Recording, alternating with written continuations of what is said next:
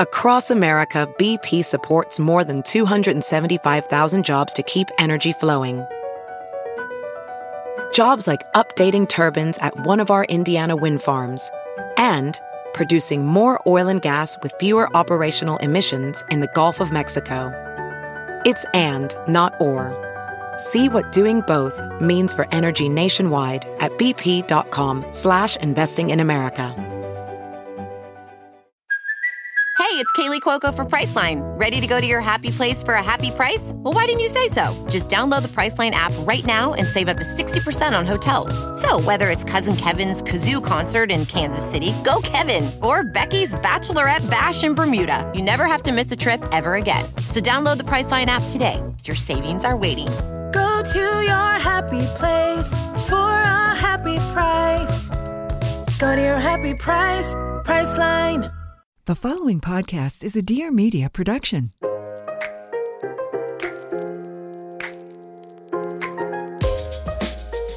Hi, this is Pia Baroncini, and welcome to Everything is the Best, the podcast where I get vulnerable and make others do it with me.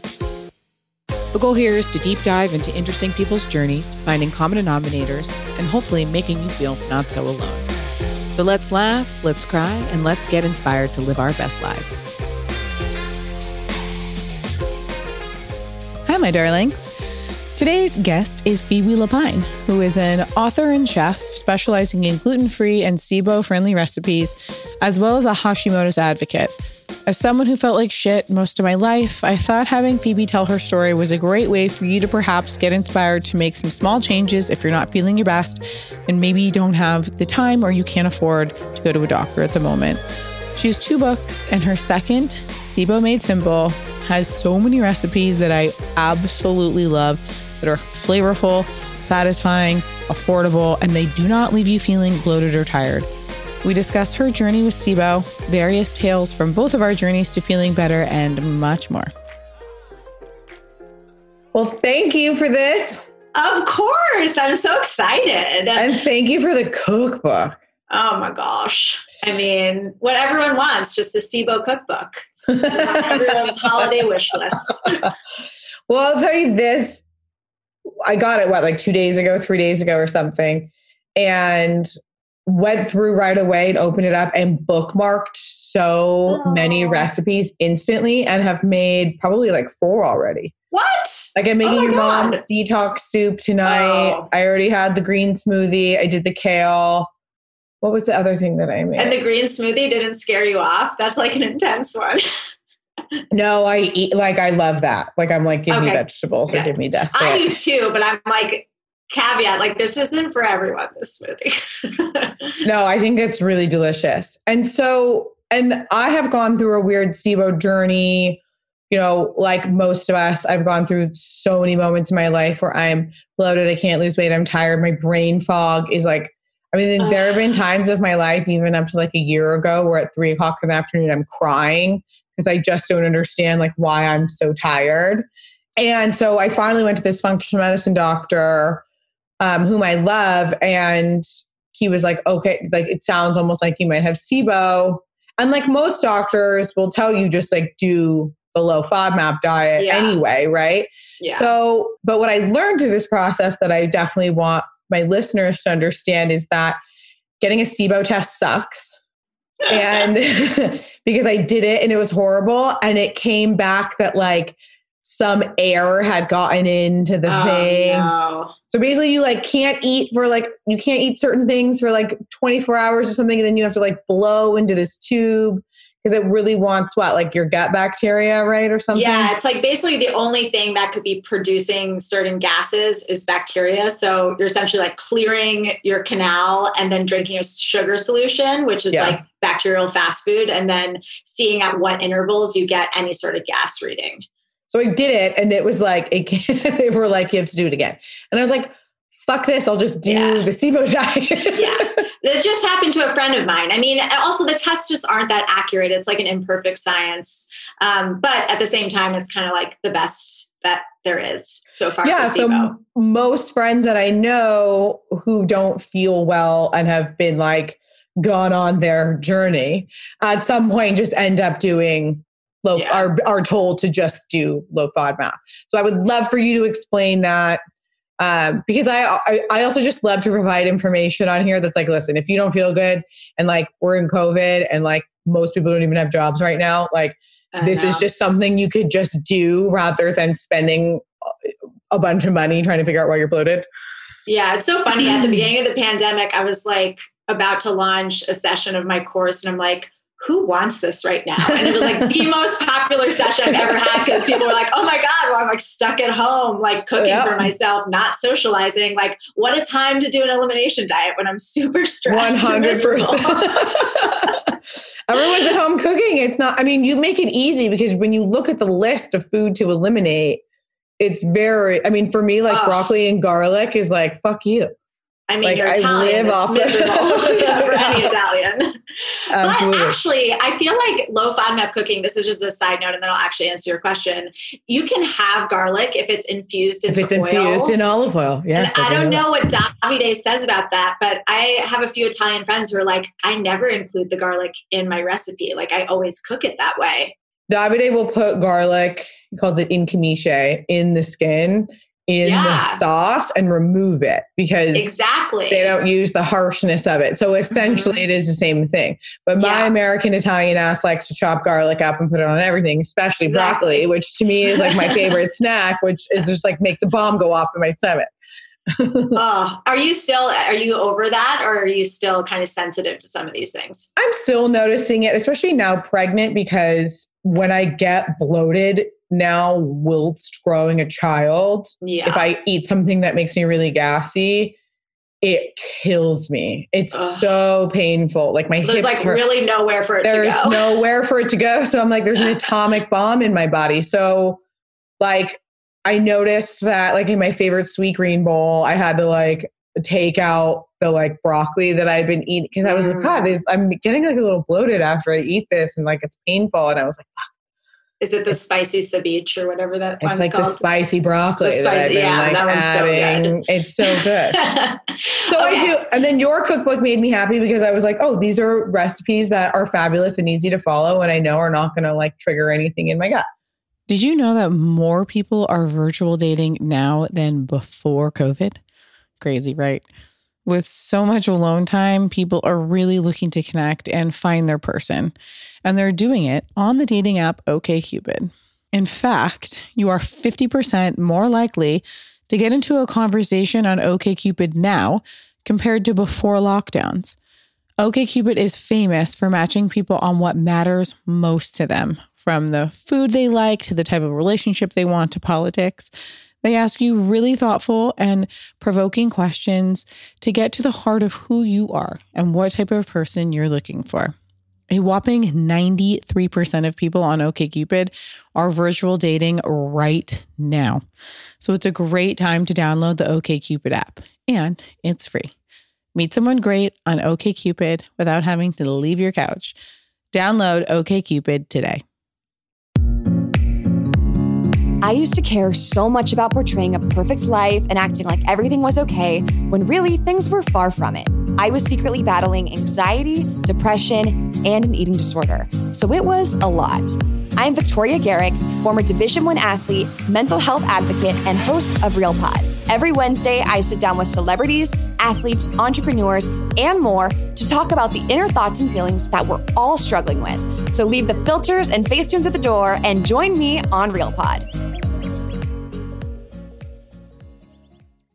All right. So why are we all so bloated, I guess is the question. So first of all, for those who have no idea what Sibo is, it stands for small intestine bacterial overgrowth. And like a few years ago, I wrote this book that was about my thyroid, autoimmune disease. And like, I did so much research. I thought I knew everything there was to know about gut health.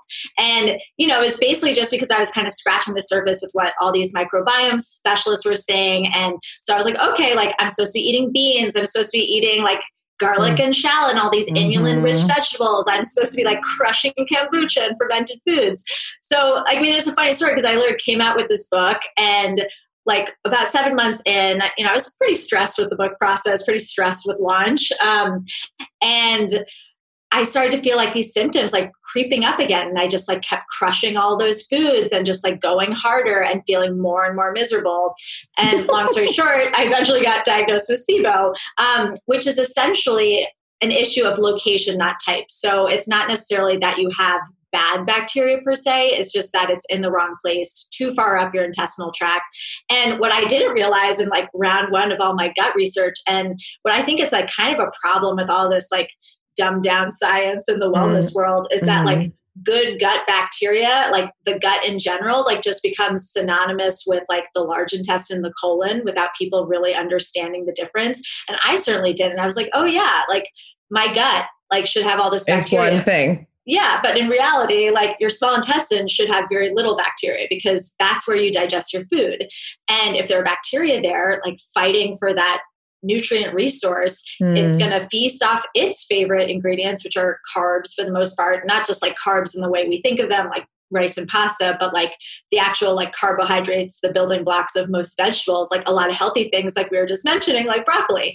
And when it's so far up, like the gas has nowhere to go. So for Sibo, and you know, the reason why the low FODMAP diet makes sense with like removing some of those foods, it's just trying to like limit those symptoms, limit the food that you're giving the bacteria. But then ultimately, like the diet itself doesn't necessarily clear Sibo all the time. A lot of the time you need to like take some sort of antibacterial protocol or, you know, some herbs that do kind of the same thing. But I do think it's nice. I mean, I do have a lot of friends who've done it and been able to, you know, if you do it properly and reintroduce one thing at a time, have realized like, oh wait, like this one thing is very much upsetting me. Yeah. And so FODMAPs, FODMAPs is just an acronym for all these different carbs. And most of the time, you know, most people aren't sensitive to all of them. And if Sibo isn't your issue, if you just have IBS, it could be that you're just like sensitive to certain, like when your ratio of a certain one of those ingredients, like is too high. It's like kind of a quantity game. And I think unfortunately a lot of people, especially with Sibo, who just like react to food. I mean, if you're wondering if you have IBS and you're wondering if this is you, kind of like the hallmark symptom of Sibo is like location and frequency. So like that bloating is really high up and it's like an inner tube underneath your ribs, which again, if you're pregnant, must really suck. And it's happening all the time. It's not like a sporadic thing. Like if you eat you can't quite figure out what you're eating that's causing you issues. Like with Sibo, like because FODMAPs are in like all plant foods, it's usually like every time you eat, you become 2 months pregnant or 3 months pregnant. And then, you know, it can dissipate like between meals. And it's really annoying and frustrating. And like it affects your mood, it affects your skin, it affects everything as like all gut issues do.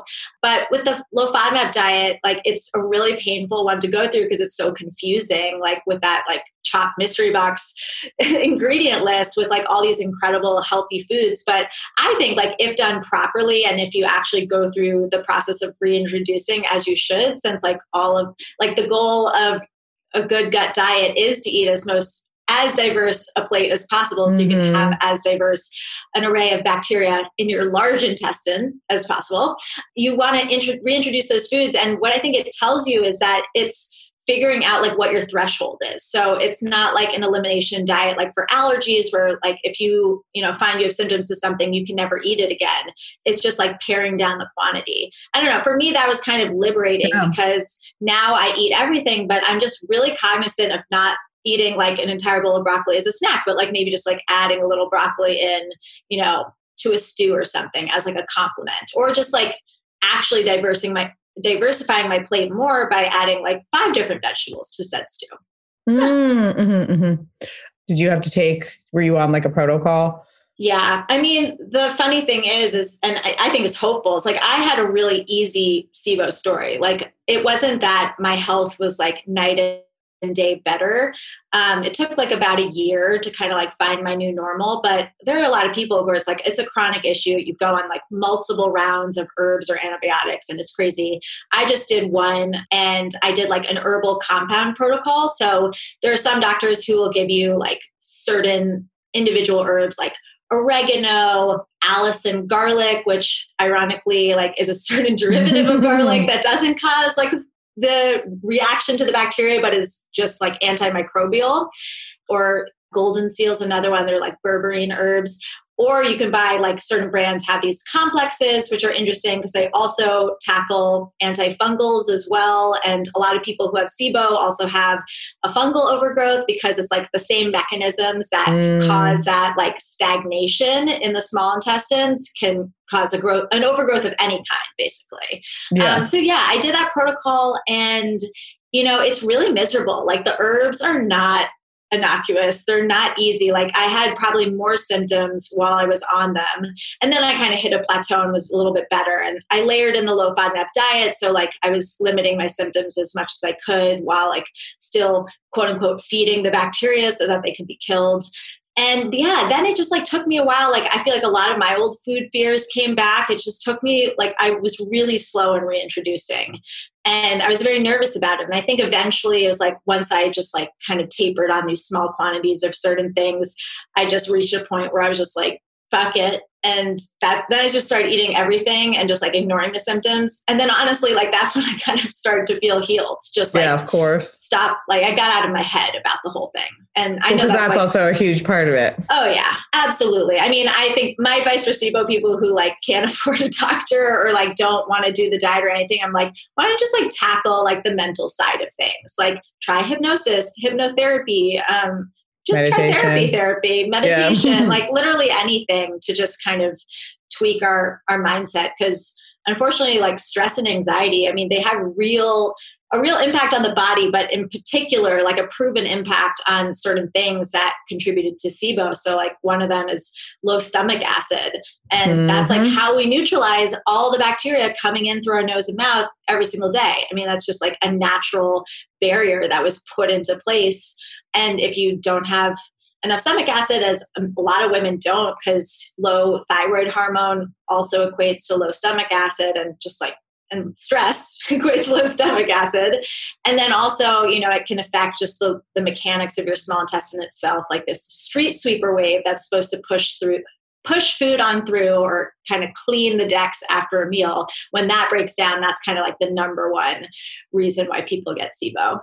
Yeah, these things just all layer on top of each other. Oh yeah, it's all a vicious cycle. I put a lot of, like, little flow charts in the book because I'm like, Sibo equals XYZ and XYZ also equals Sibo. Like, it literally, it's always a chicken or the egg, especially, like, with any, like, Sibo is technically an inflammatory condition.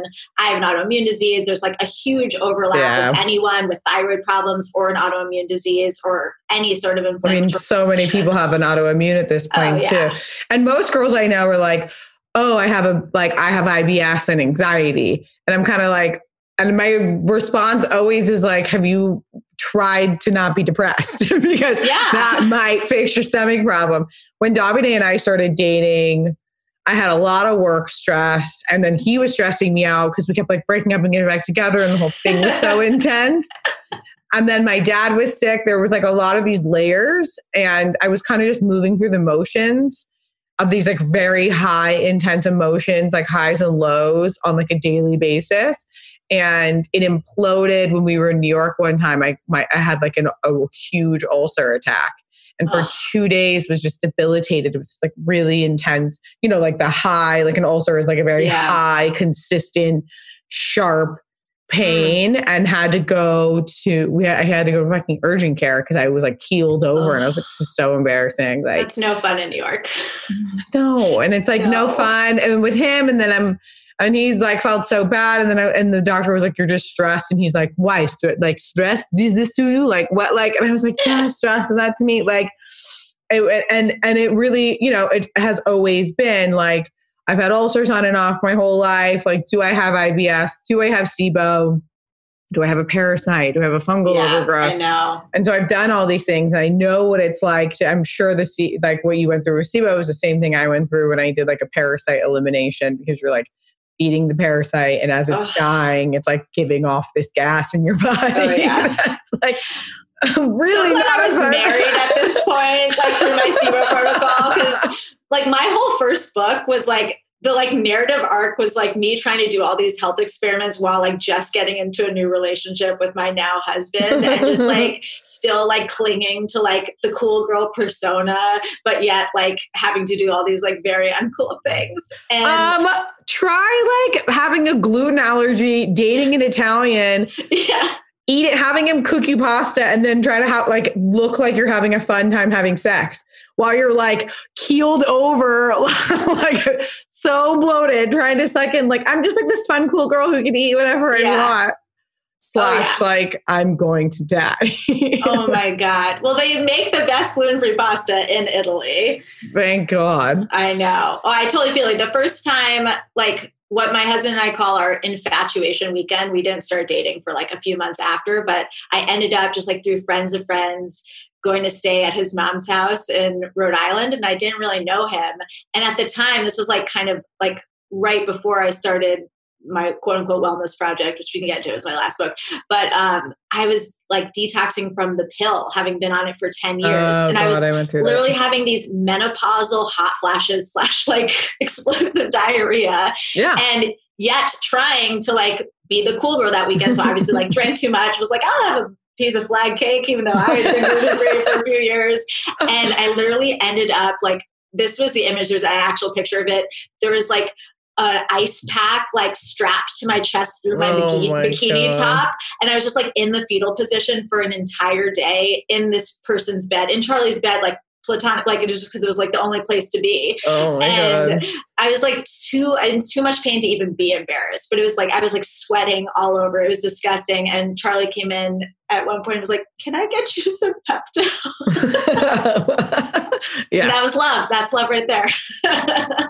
Pepto, which I used to like keep in my center console and just chug. Oh, like, God. So not good for you.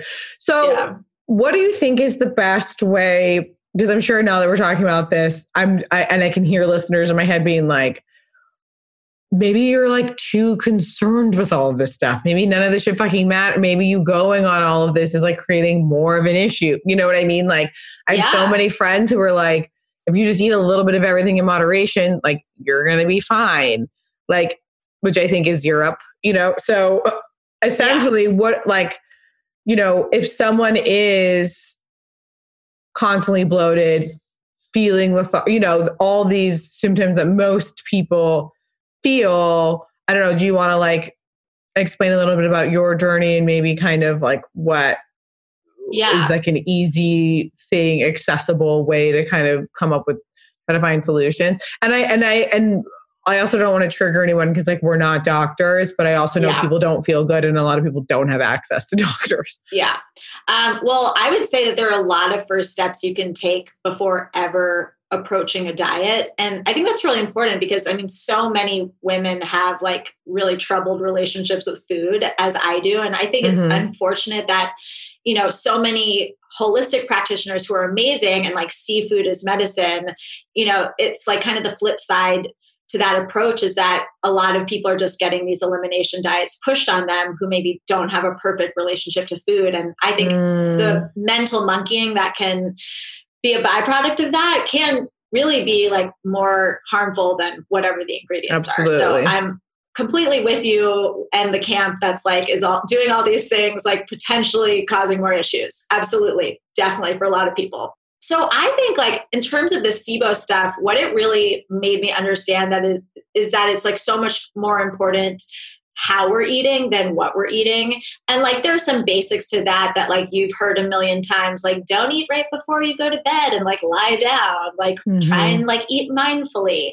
And I'm not even talking about that stuff. Like there are just more to the mechanics of it. Like if you have a really like fucked up gut, if like your gut is just really weak, you have leaky gut, like you just like really aren't processing things very well. Like you look in the toilet and like your salad's right there. You can like identify all the ingredients of your, like, just salad or your sweet green. Which I'm always like, did my body digest that food at all? No, you did not. You did not. So like step one for that person, like you just want to focus on cooked foods, like anything that's broken down before it actually gets to your intestines. Like if you, again, like have a lot of these mechanics that just aren't working properly, like stomach acid or like any of the basic like digestive juices in your small intestines too, like that's going to give you a leg up automatically. And sure, you can take digestive enzymes, you can take all these things, but like I'd say step one for those people, like, and it costs zero money, is to just cook your damn food. Obviously chew it, but most people don't do that either. So again, like puree it first, cook it, because like the raw foodists of the world like argue that you're like cooking out the nutrients. But again, like if you're not processing the food itself, like you're not getting anything. Yeah. I felt so sick once when I lived in New York, and my default is always to go to a Chinese doctor. And I just went to this like angel man in Chinatown that someone had told me was great. And he was like, are you eating a lot of raw food? And I was like, yes. And he's like, how often? And I was like, well, I have like, I like have salad all the time. And he was like, have you ever seen a Chinese person eat a salad? And I said, no. And he said, cook your vegetables. Yeah, no. And it's a really simple thing that people forget. The traditional guidance with fertility has been just wait and see. And if you know my fertility story, you know that that was kind of a personal nightmare for me. We have the tools at this point to help us plan for everything in our lives: wellness, finances, careers, school. So why is fertility still a wait and see situation? And that's why I am such a huge supporter of modern fertility. Modern fertility was created to solve this problem. It is the easy and affordable way to test your hormones at home with a simple finger prick. Mail it in with a prepaid label and you will get your personalized results within 10 days. Traditional testing with your doctor can cost over $1,000, but modern fertility only costs $159 to get the exact same information. And if you go to modernfertility.com/Pia, you can get $20 off your test. Also, if you have an HSA or FSA, you can use those dollars on Modern Fertility. You'll get insight to how many eggs you have, your hormone levels, and other important fertility factors. The results go deep into what every hormone means, and you can also talk one-on-one with a fertility nurse to review your results and options for next step, which is really helpful when you want to bring these results to your doctor. If you want kids today, or maybe even just one day in the future, you need the information that is your right to have to make the decision that is best for you. So right now, once again, Modern Fertility is offering our listeners $20 off the test when you go to modernfertility.com/Pia. That means your test will cost $139 instead of the hundreds or thousands it could cost at the doctor's office. Go to modernfertility.com/Pia. That's modernfertility.com/Pia. And then the second thing is, and this isn't intermittent fasting, though, that is one approach. It's one approach that like maybe for women like gets taken a little bit too far, but like kind of the more basic concept behind that is just meal spacing. So I think understanding this mechanism called the migrating motor complex in our small intestine, which is that kind of street sweeper wave I mentioned, understanding that more, and also understanding that going astray is the reason why people get Sibo for the most part, has like changed the way that I approach my meals. So this thing only kicks in during a fasting state of 90 minutes or more. So if you're a big snacker, even if you're eating like healthy snacks, like, I don't know, almonds or what have you, or broccoli, cooked broccoli, you're still not giving like your machinery time to kick into gear and to actually digest your meals. And I don't know, I feel like there's so much, like even in the healthy food aisle, like our culture, particularly like in this country, is just like so addicted to snacking. And I don't know, it's just like not necessary. It's like, not, this is an American made mechanism. Yeah, this is not, it's a consumer driven entirely, because also, by the way, like most nutritionists that you go to who are like well-versed nutritionists will say like, eat your 3 meals. Yeah. Like only eat when you're hungry, let your body digest its food. And like, I mean, my husband does not eat snack. He didn't do that till he moved here. You ate your food, you digested your food, and then you did your activity, and then you went and ate food again. Yeah. So it's not necessarily just like stop snacking, but like just think about it and eat bigger meals. Like I think especially women just like don't eat big enough meals, and then they like are forced to reach for those snacks and just go through like the whole mayhem in your head of like battling that hunger. Well, you're also told for so long that like it's good for your metabolism to graze throughout the day. Yes. Not if you're prone to Sibo. And I think for some people, maybe, that's great. If your body's working fine, fuck yes. But if you don't feel well, I definitely don't think that serves anyone. Yeah. So those are like my two like first basic recommendations. And then like the third, this like does require a doctor, but I do think that like hypothyroidism and Hashimoto's like is an epidemic. Like it really is. The synthetic hormone that's prescribed for Hashimoto's, Synthroid, is the most prescribed medication in America. So just keeping that in mind, I think it's like 1 in 8 women have a thyroid issue.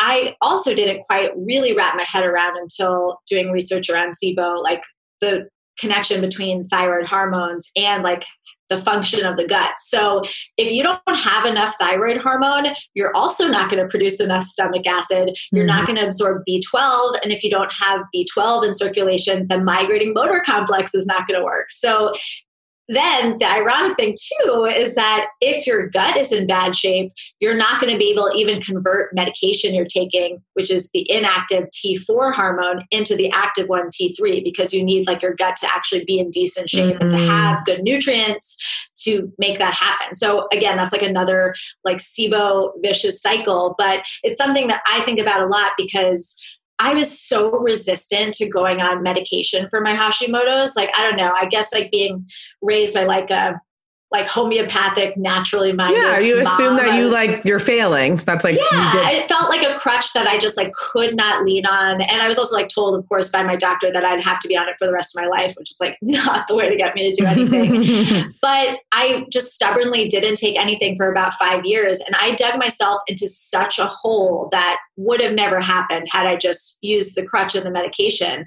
And I think understanding Sibo and like kind of what was going on with my gut, I understand why, because I was just like perpetuating that cycle of like nutrient deficiency and leaky gut and just like all that. And Sibo, like who knows, I may have had Sibo like at other points in my journey and just like not known it. I certainly had IBS.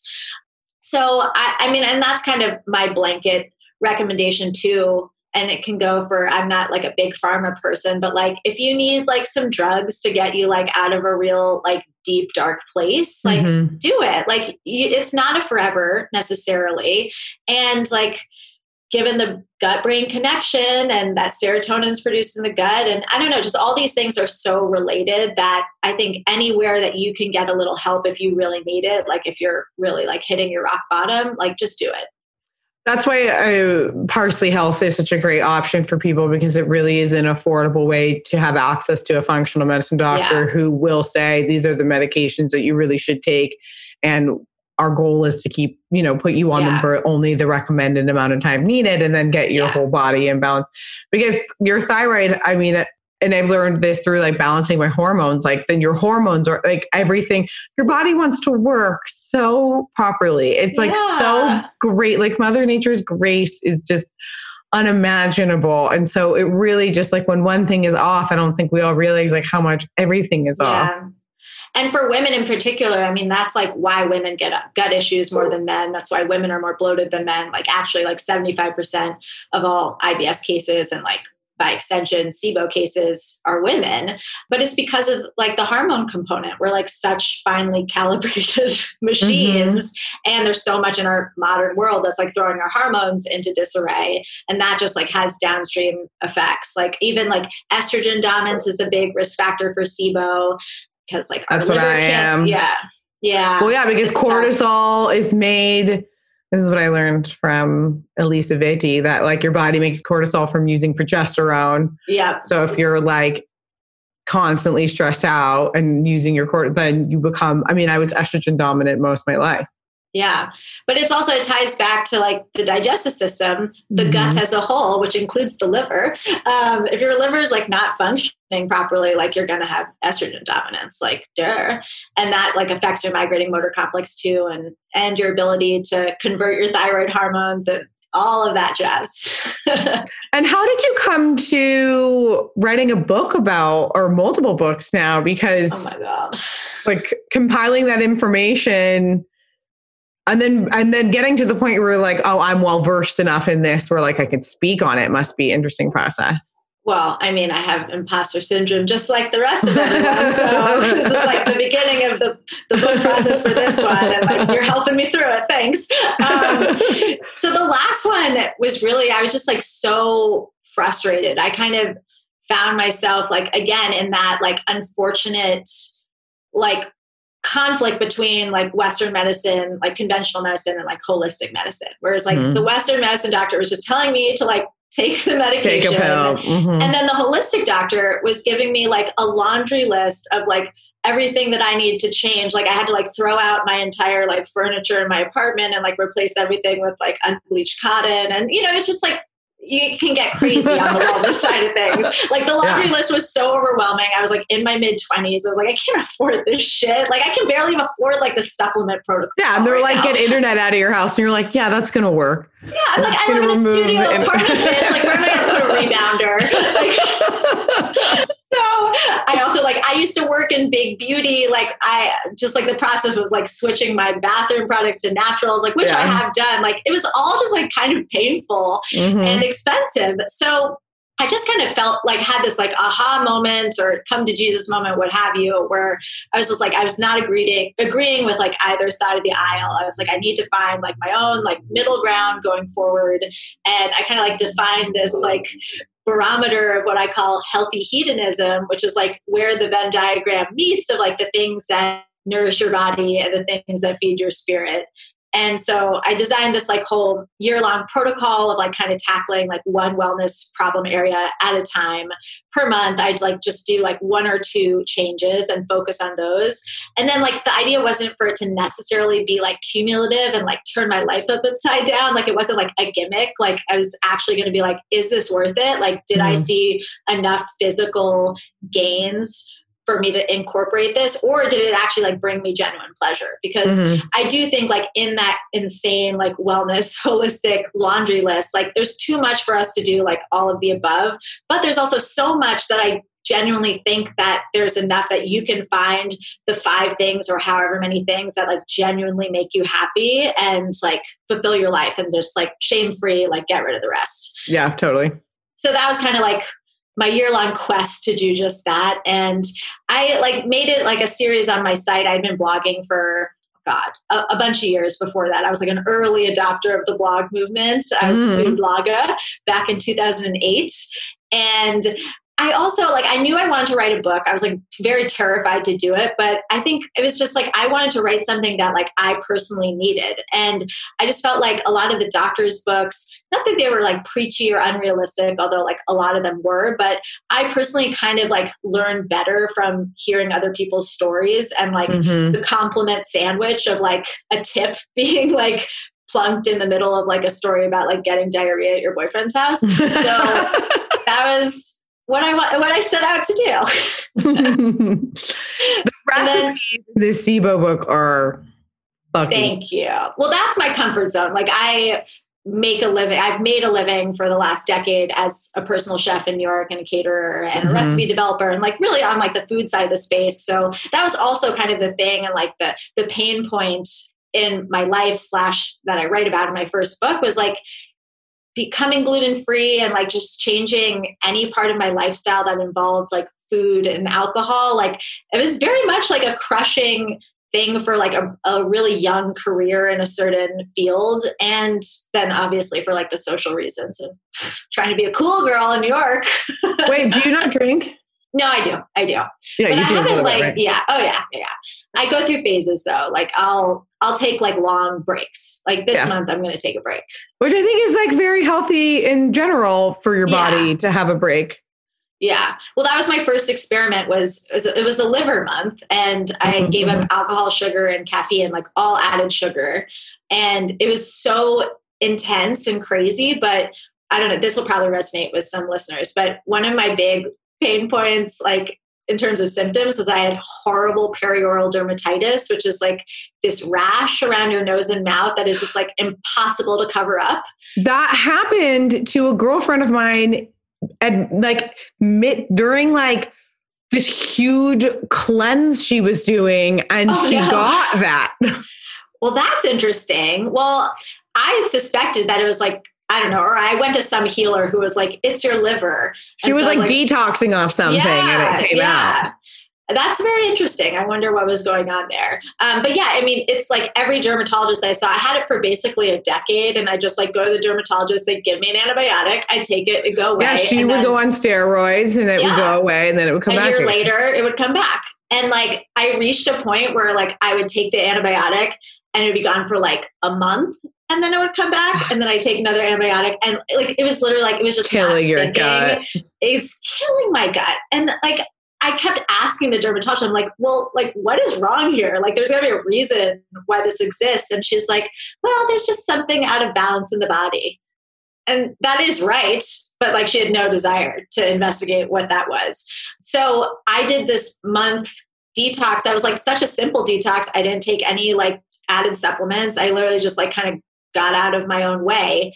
And I kid you not, my perioral dermatitis went away and I've never gotten it again. I couldn't believe it. Wild. But I think, you know, some of us are just like so sensitive, and I'm definitely one of those people that like, I just needed like a hard stop. And sometimes like in winter and like, I don't like go outside that much, so I don't wear my mask that much. But, you know, a lot of people I get messages from like are having perioral dermatitis because of the masks. Like around this time, like I can sometimes feel it cropping up, but then it's like, I just know to like dial it back a little bit. Like I just pay attention to what I'm eating and like stop drinking for a week. And the sugar, I think the sugar is actually the number one trigger for me personally. And caffeine, I don't do well with caffeine either. So yeah, those three things I like obviously reincorporated back into my life, but I just like pay attention to them now. And it's like pretty incredible I mean, of those three, I would actually say the alcohol is the least big of an issue for me personally. I think it's different for everyone. Like, you know, it's like, unless you have like a serious hangover, you don't really, or like an actual alcohol problem, you don't really feel, you know, a withdrawal. But like with caffeine and sugar, like you really feel a withdrawal. Like I had a sugar withdrawal for like 2 weeks that crushed me that first time. I've never been a sugar person, thank God. Like if you had to tell me to stop eating salt, I would probably just like jump off a cliff. But like even my husband today was like, you don't I'm not even like, I don't even eat fruit. Like I have to force myself to eat fruit. I hate fruit. I'm with you. I don't like sugar by any means. It's not something I crave. If I want something sweet, I'll grab raspberries and some dark chocolate with like no sugar in it. Like that's but I went off caffeine before it stopped serving me. And I went off caffeine before. I think it's part of the reason why I got pregnant. Everything regulated my anxiety, decreased tenfold. Totally. And now I'm drinking a shot of espresso every day because I'm tired because and it's helping me. And I don't mind, and it's okay. You know, I only have a shot of espresso. I'm keeping my caffeine low. I'm not having it in the afternoon. I have it with fat in the morning and a smoothie. Yeah. You know, I'm being like really smart about it. But I do think that we all have this like such intensity to the things that we ingest all day long. And to break away from that and have to be like stuck with these feelings, even dumb stuff like not eating, you know, even saying to yourself, I'm not going to have a salad every day. Like I'm going to cook it rocks your world so much. Totally. And I think it's a really good discipline and challenge for people to, you know, maybe I'm just going to go off caffeine for a month and see what happens. And who knows how you'll feel. So I do. Off the back of my book, I have a course now called 4 Weeks to Wellness. And it's like kind of just like all the things I learned just like packed into a month. But the first week, all you do is what I call the vice detox, just the no alcohol, caffeine, and sugar. And it's fascinating. Like I genuinely love taking people through this exercise and like hearing their results. People are always surprised by which one in the trio affects them the most. But I'd say that like the biggest learnings are that emotional attachment, just like, why am I reaching for this even? And then also I'd say like the reaction of people in their life. Because you really, and I experienced this when I was making all these changes, like you really start to notice like the friends who are just like going to project their own food shit onto you. And like, it's not even food shit. I don't know. It's just like weird, just their own weird insecurities onto Well, it's like if someone tells you they're vegan, like my response is always like, well, I only eat meat that's from like Belcampo and like a local farm and like I'm O negative and like I can't eat legumes. And so without meat, like you're like making these excuses for, it's like, you're okay to just do whatever you want. Yeah. Yeah. You know what I mean? We're all learning that slowly. Do you want to tell us a couple of your favorite recipes from the book? Yeah. Oh my God. It's like, I need to have this answer pre-prepared, but sure. I'll do a few that come to mind. There's a spaghetti squash pad thai. That's really good. That's really good. My ultimate comfort food. It does not taste like normal pad thai, but all the flavors, I'd say, like really satisfy that for me. Mm-hmm. It's like very limey. The texture of the spaghetti squash is obviously like not rice noodles, but what can you do? But I do think that it really satisfies that like Thai flavor craving. So I love that one. And let's see, you're making my mom's green detox soup, which is like, that recipe was actually in my first cookbook, like a variation of it. It's just like stuck with me for years. And it's just like the simplest thing. It's just like zucchini, chard, and chicken broth. Mm-hmm. And a whole bunch of cilantro. So, I mean, you got the leafy green. Cilantro is like a really good chelating agent. So that's why I call it the green detox soup. But it's like 10 times better for you than like drinking a green juice. Like anyone who's drinking a green juice this January, just like switch to the green detox. I know. I post the smoothie yesterday. I did a variation of it. I added romaine in there because I like love romaine. And someone was like, you didn't juice that? Why did you use the whole vegetable? And I was like, that's where you get all the fiber and the nutrients. Like if you eat a whole vegetable, blend it up, it's like everyone was so confused they didn't just juice everything. And I was like, why would I get rid of half of the vegetable? No, make the green smoothie. Yeah, well, it's like basically the green smoothie in the book is basically like a juice, but in a smoothie form. It's like all vegetables. Yeah. And I like it. It's not for everyone. It can be a little intense. I like it too. I think it's delicious. And if someone's weird about it, can you have banana on Sibo? No. Mm-hmm. Yeah. Okay. Yeah. If someone's weird about it, I would add half a frozen banana in there and make it a little creamy. Totally. Let me see. Actually, the cover recipe is really delicious. It's an African or West African, like yam and peanut stew. And you can kind of like throw any vegetable into that one. It's like got wilted spinach and a little bit of peanut butter and curry paste and turmeric.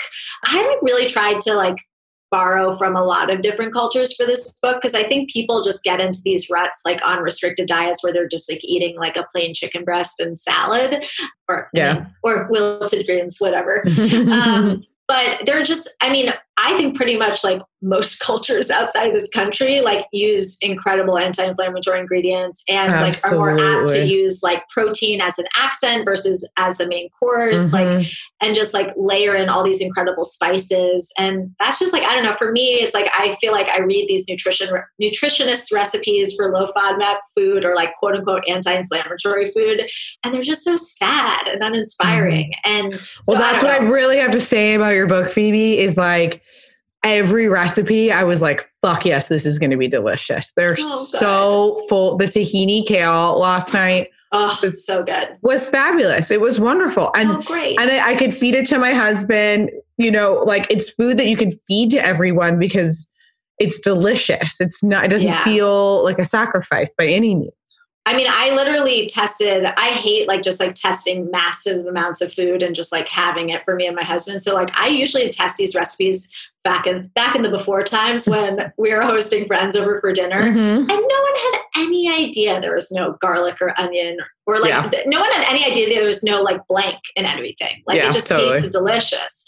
And that's the key. And I don't know, I hope like that brings me great pleasure. Like when I get messages from people who talk about that, like, and who have like kids and partners who are like actually willing to eat their like quote unquote diet food.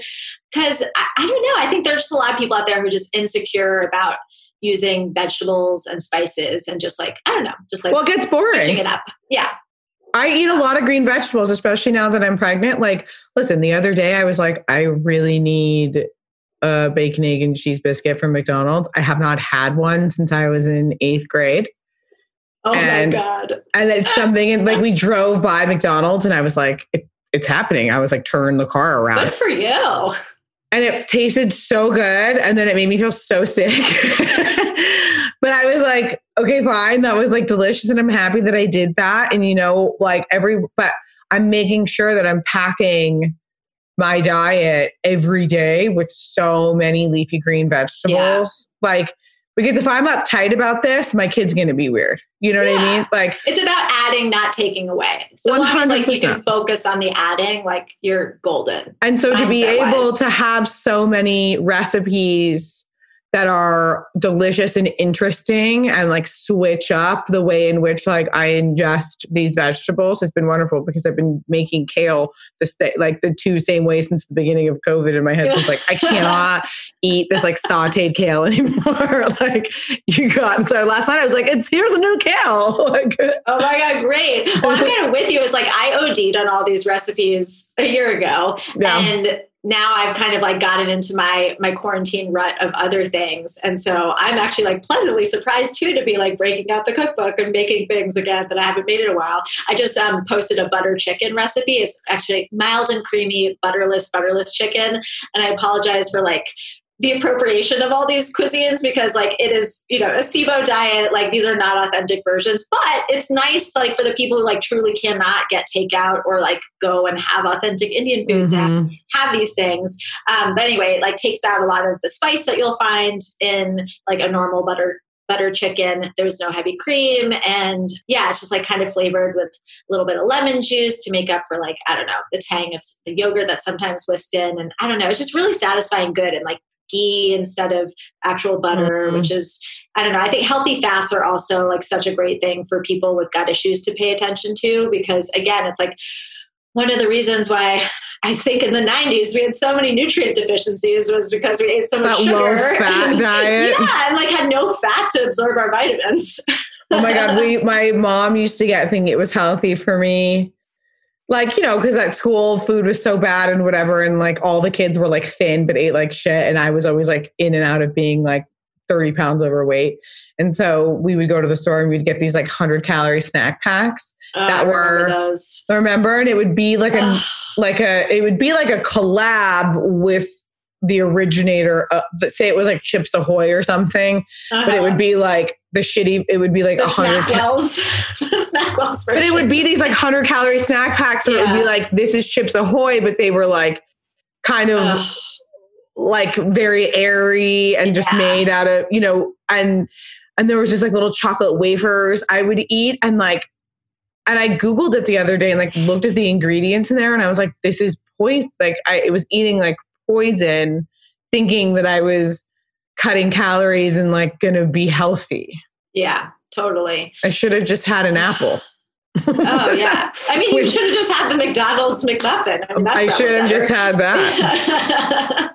So there's like something in there, maybe egg. I don't know. Yeah. Questionable. I'm glad you enjoyed it, because I feel like I eat certain things like that I used to love, and like my taste buds have changed. Like I just like don't even enjoy it anymore. Like certain things just like taste synthetic to me, and I'm bummed out. Like I want to enjoy. I like want to indulge sometimes in like the nostalgia at least. Well, that was I was totally shocked because it tasted like how I remember it taste. But also when you're pregnant, everything tastes really good. Yeah, yeah.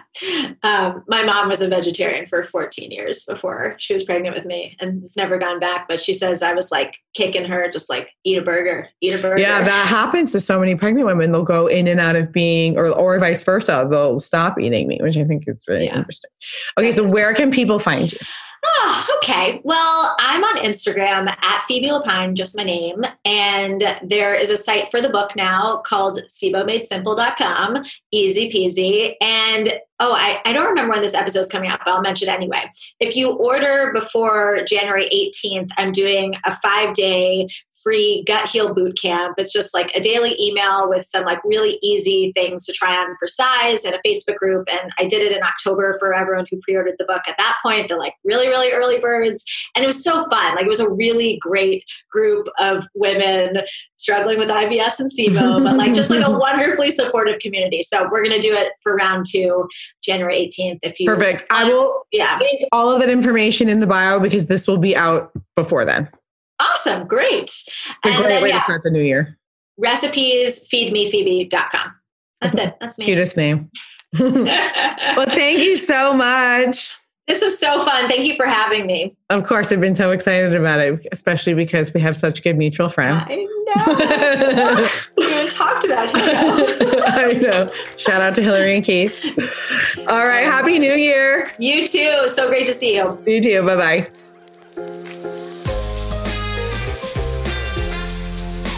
And that, ladies and gentlemen, concludes this week's episode of Everything is the Best. I hope you enjoyed it. Please rate, review, subscribe, all that stuff. Maybe leave a comment. But remember, shitty comments are for shitty people. Go ahead and follow me on Instagram at Pia Barancini. And I hope you have a fabulous, fabulous rest of your day. Love you. Ciao.